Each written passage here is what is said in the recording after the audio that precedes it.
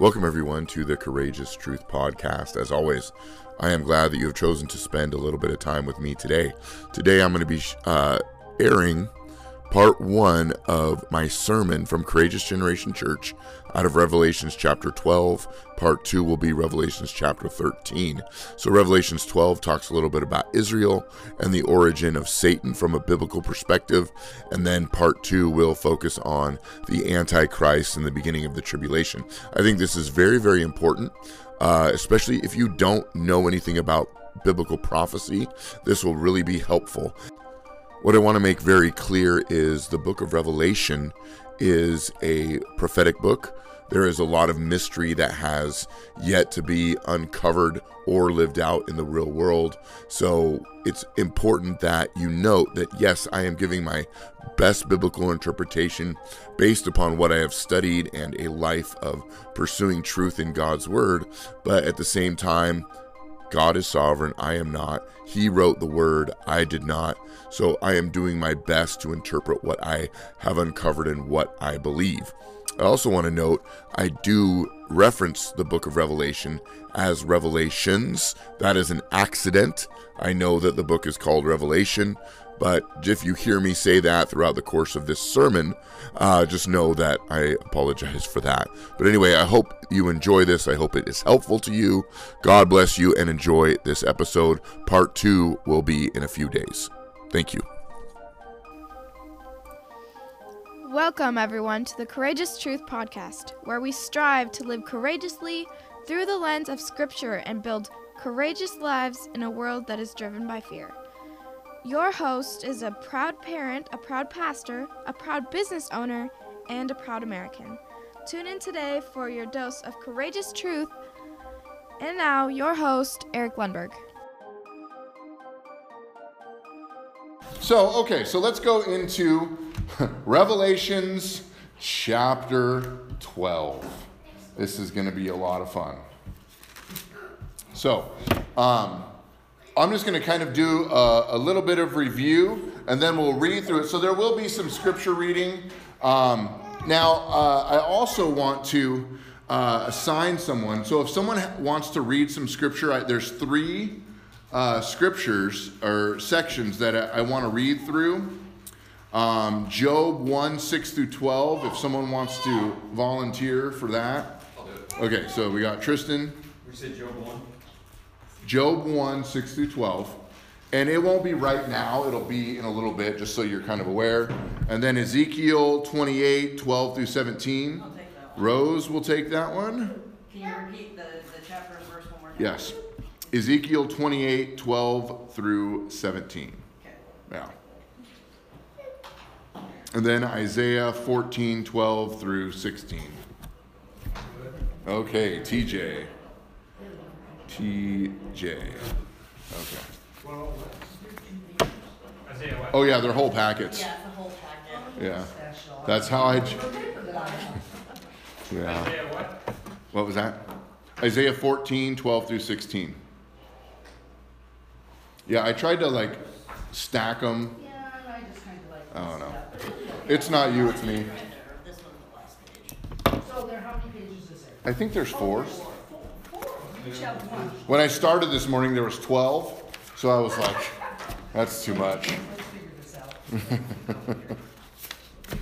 Oh, this is going to be fun. This is, I don't know how to number the pages. I have Microsoft Word, but I don't know how to do that. Anyway.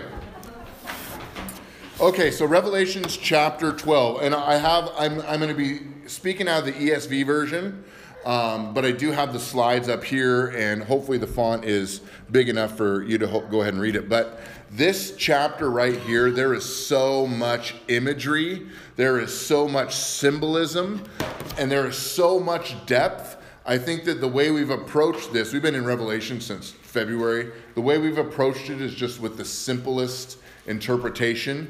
And then if there's something that we don't fully understand, we just chalk it up and say, you know what, we don't fully understand that. We can't really get into that. But just to kind of review how the book of Revelation has unfolded up until this point, In the first chapter, John has a vision of the glorified Jesus. He sees the beautiful Jesus with the eyes of fire and the feet of bronze and the white hair, and he's got a sword coming. Just sees this beautiful vision of Jesus walking among 7 golden lampstands with 7 stars in his hands. Then he writes 7 separate letters to 7 churches, each one with warning and encouragement and instruction, depending on where that church was at. And they're scattered all throughout Asia Minor.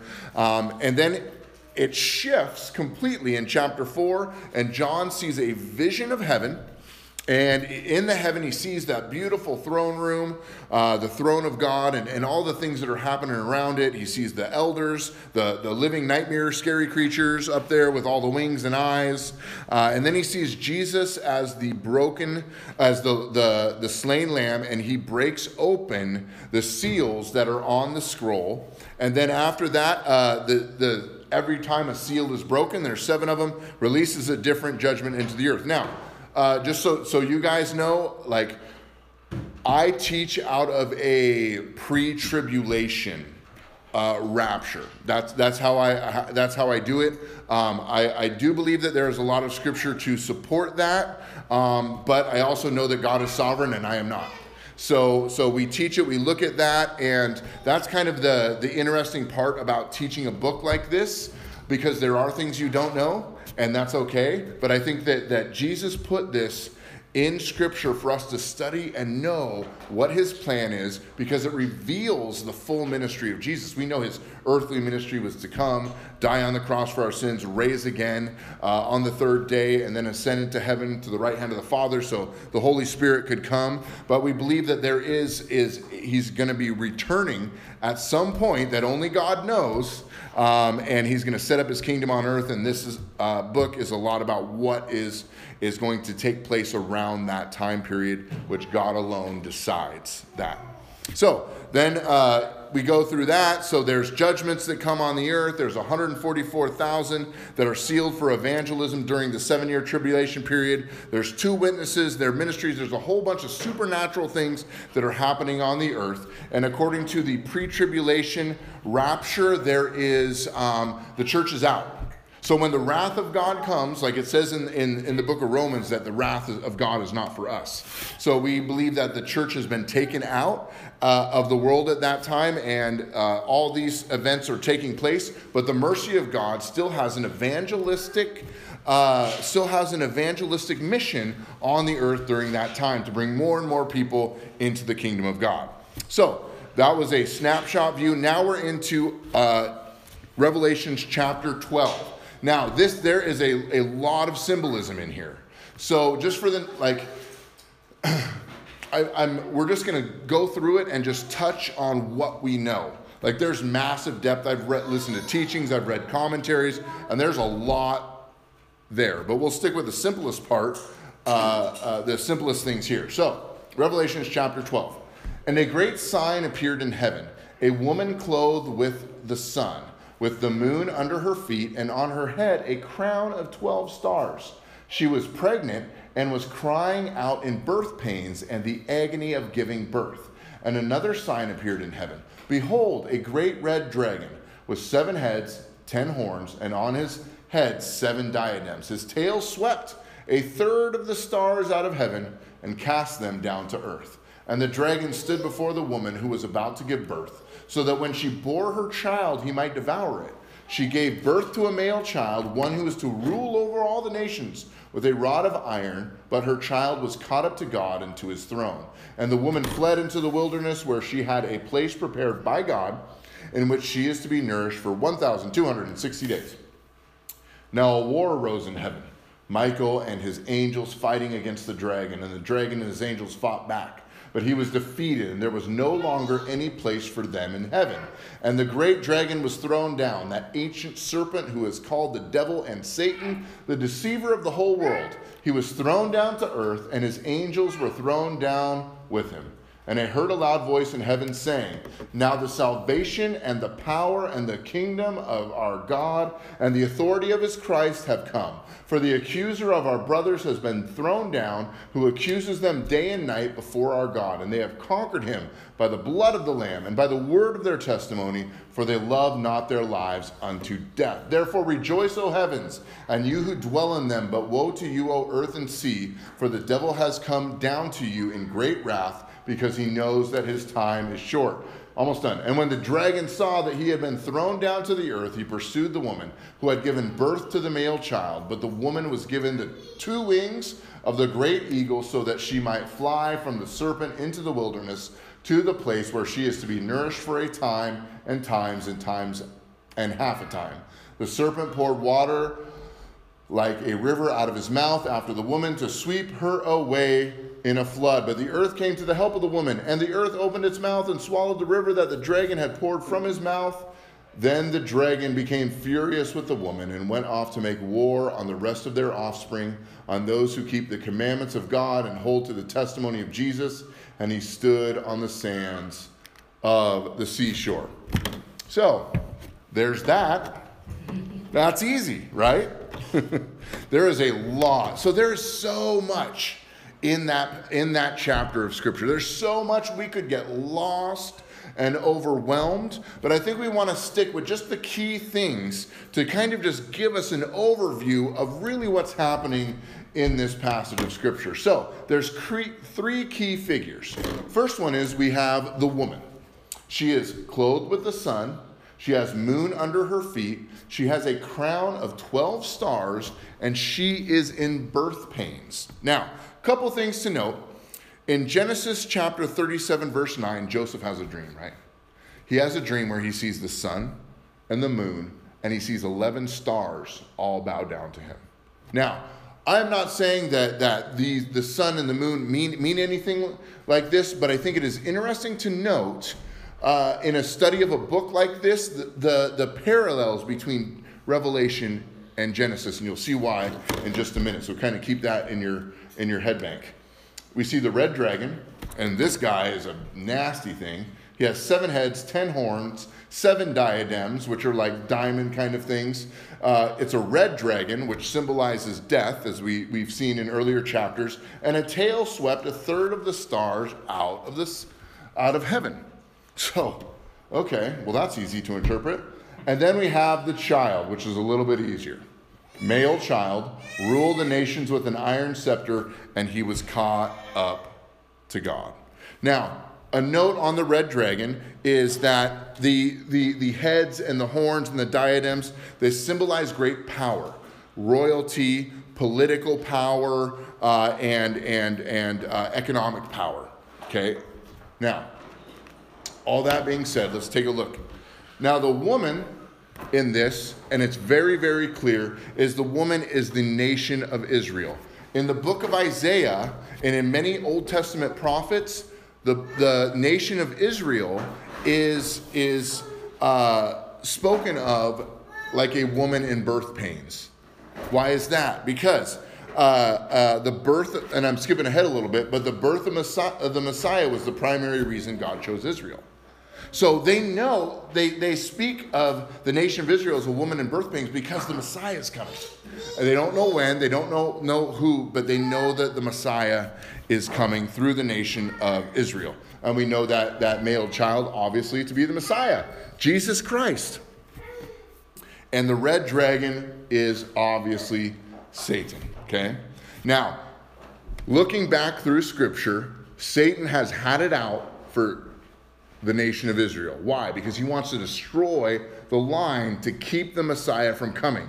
He just tried to destroy it in the Garden of Eden. He tried to destroy it all throughout the Old Testament. In the book of Esther, he tried to create a genocide around the Jewish people. All throughout Scripture, we see Satan meddling, trying to keep the Messiah from being born, trying to keep him from growing up because he knows what's going to happen.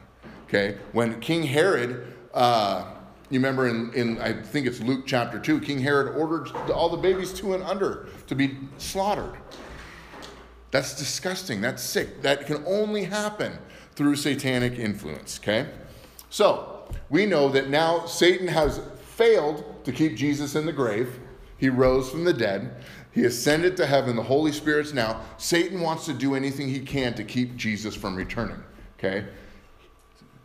When Jesus returns, the Bible says that when Jesus returns, his second coming to set up his kingdom, where does Satan go?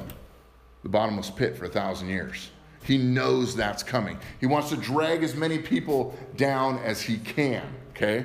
I love it because it shows how little power Satan has. You know, we look at the world and we're like, oh my gosh, you know, but anyways, he does not have as much power as he would like us to think that he has, okay? 1 John 3:8 says, he had to report to God where he was, like God didn't know, you know. Yeah, I love that. Well, I mean, you can read a chapter like this and be overwhelmed. You're like, this dragon, Satan is chasing this woman, and it's just this grotesque like thing, you know, but I don't know. I think we just need to be reminded who our God is. But 1 John 3:8 says, the reason the Son of God appeared was to destroy the works of the devil. Destroy them completely. And this chapter, obviously, it showcases two kingdoms at work in the world today. Number one, the kingdom of the Father, or God, life and light, and the kingdom of the devil, death and darkness. This chapter reveals the spiritual war of the ages. I mean, how was I going to say this? Like, Satan is adamant to destroy us. Because why is that? Because we are furthering the message of the Messiah. We're representing Jesus on earth. It says the Bible says here, he made war against her offspring. You know, and spiritually think I just can't help but think of that song I sung in Sunday school, Father Abraham, that we'd all sing together. You know what I'm saying? Like, as part of the body of Christ, he's made war on us, which is why we need each other to help fight when we're weak. And this chapter is one of the most revealing on why there is so much anti-Semitism in the world, which is hostility against the Jewish people. Satan hates Israel because of what that nation means to him. And this chapter reveals Satan's ultimate defeat and Christ's ultimate victory. Now, this chapter is considered an interlude. The Bible doesn't use that, but it doesn't advance the story or the history of what's happening, because there's judgments happening and there's all these things happening, and this is just kind of like, a lot of people would consider this like an interlude to teach us this story. And it's multi-leveled, right? So we see right here that there was a war that arose in heaven. That Satan took a third of the angels. We know that Satan took a third of the angels with him. How he talked them into it, I don't know. But he did. He took a third with him. And then there was a war. And then Michael spanked them, sent them down to earth. I mean, imagine that. Like, anyway. But to kind of go into this just a little bit, because why not? Who is Satan? Or formerly Lucifer. So who has Ezekiel chapter 28, 12 through 7? I have it. What version are you going to read out of? ESV. Oh yeah, love that ESV. Son of man, raise a lamentation over the king of Tyre, and say to him, thus says the Lord God, you were the signet of perfection, full of wisdom and perfect in beauty. You were in Eden, the garden of God. Every precious stone was your covering, sardius, topaz, and diamond, beryl, onyx, and jasper, sapphire, emerald, and carbuncle, and crafted in gold were your settings and your engravings. On the day that you were created, they were prepared. You were an anointed guardian cherub. I placed you. You were on the holy mountain of God. In the midst of the stones of fire you walked. You were blameless in your ways from the day you were created, till unrighteousness was found in you. In the abundance of your trade you were filled with violence in your midst, and you sinned. So I cast you as a profane thing from the mountain of God, and I destroyed you, O guardian cherub, from the midst of the stones of fire. Your heart was proud because of your beauty. You corrupted your wisdom for the sake of your splendor. I cast you to the ground. I exposed you before kings to feast their eyes on you. You know, it's basically a prophecy towards the king of Tyre in this. But the king of Tyre was one who raised himself up and called himself God. He said, I am God. Okay, and so the prophet Ezekiel came, and I believe it's that same spirit that that got a hold of Lucifer, you know, however that gets a hold of an angel, but it's that same spirit of pride that says, I don't need to submit to God. I can submit to myself. I can be God. So when we look at that passage, we see a lot of the same themes that carry Lucifer from, and it will say in Isaiah there, who's reading Isaiah? I am. Yeah, can you read that out of the King James Version? Yes. But obviously he's prophesying toward a king, but he's prophesying towards that spirit, that rebellious spirit that broke him down. Like Lucifer was a beautiful angel in heaven that was made out of beautiful, like he was the most beautiful angel, but he was cast down because he wanted to be like God. So. Okay, Isaiah 14. Yeah, 12 through 16, yeah.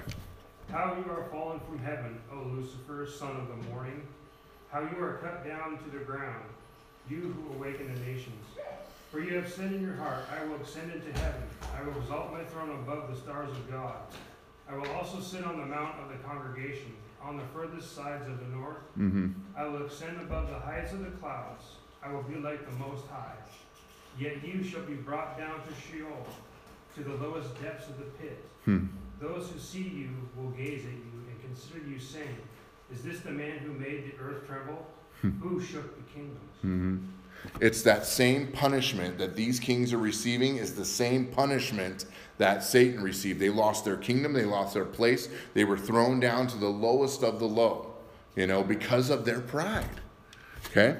So when we see these parallels, we know that Satan was at one point an anointed cherub. He was beautiful. He was a beautiful cherub, but he had pride in his heart. I don't know how angels sin. I'll never understand that.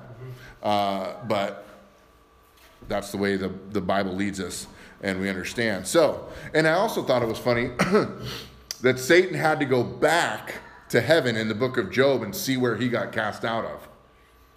It's kind of a flex. God's kind of flexing on him. Anyway, but we know that Satan means adversary and devil means accuser. So in the book of Job, we saw that he had some access into heaven. In Ezekiel and in Isaiah, we saw that he was a beautiful angel, but tried to overthrow God. And in the book of Revelation just confirms, and the same in Luke chapter, I want to say it's 17, that he was cast out of heaven down to the earth. I don't want to speculate. Anyway, so that's who the devil is. And the more we know about this, like this is who that enemy is that's plotting against us, that has already been defeated. And we are being saved from that. Like there is no redemption for him, but there's redemption for us. And we're made in his image. And he hates it to see us worship God. He hates to see us get around the table and get into God's word. He hates that. He hates it. But he's defeated. Like that's kind of like the whole thing. And I think it's too, like when you know your enemy, you can defeat him even easier. So. Thank you for tuning in to the Courageous Truth Podcast. We live in a world that is in desperate need of courage and in desperate need of truth. Our prayer is that this podcast will equip and inspire you to live courageously for your family, your community, your God, and for your country. Be courageous in your stand for truth in a world that is completely abandoned. See you next time right here at the Courageous Truth Podcast. Remember, truth requires courage.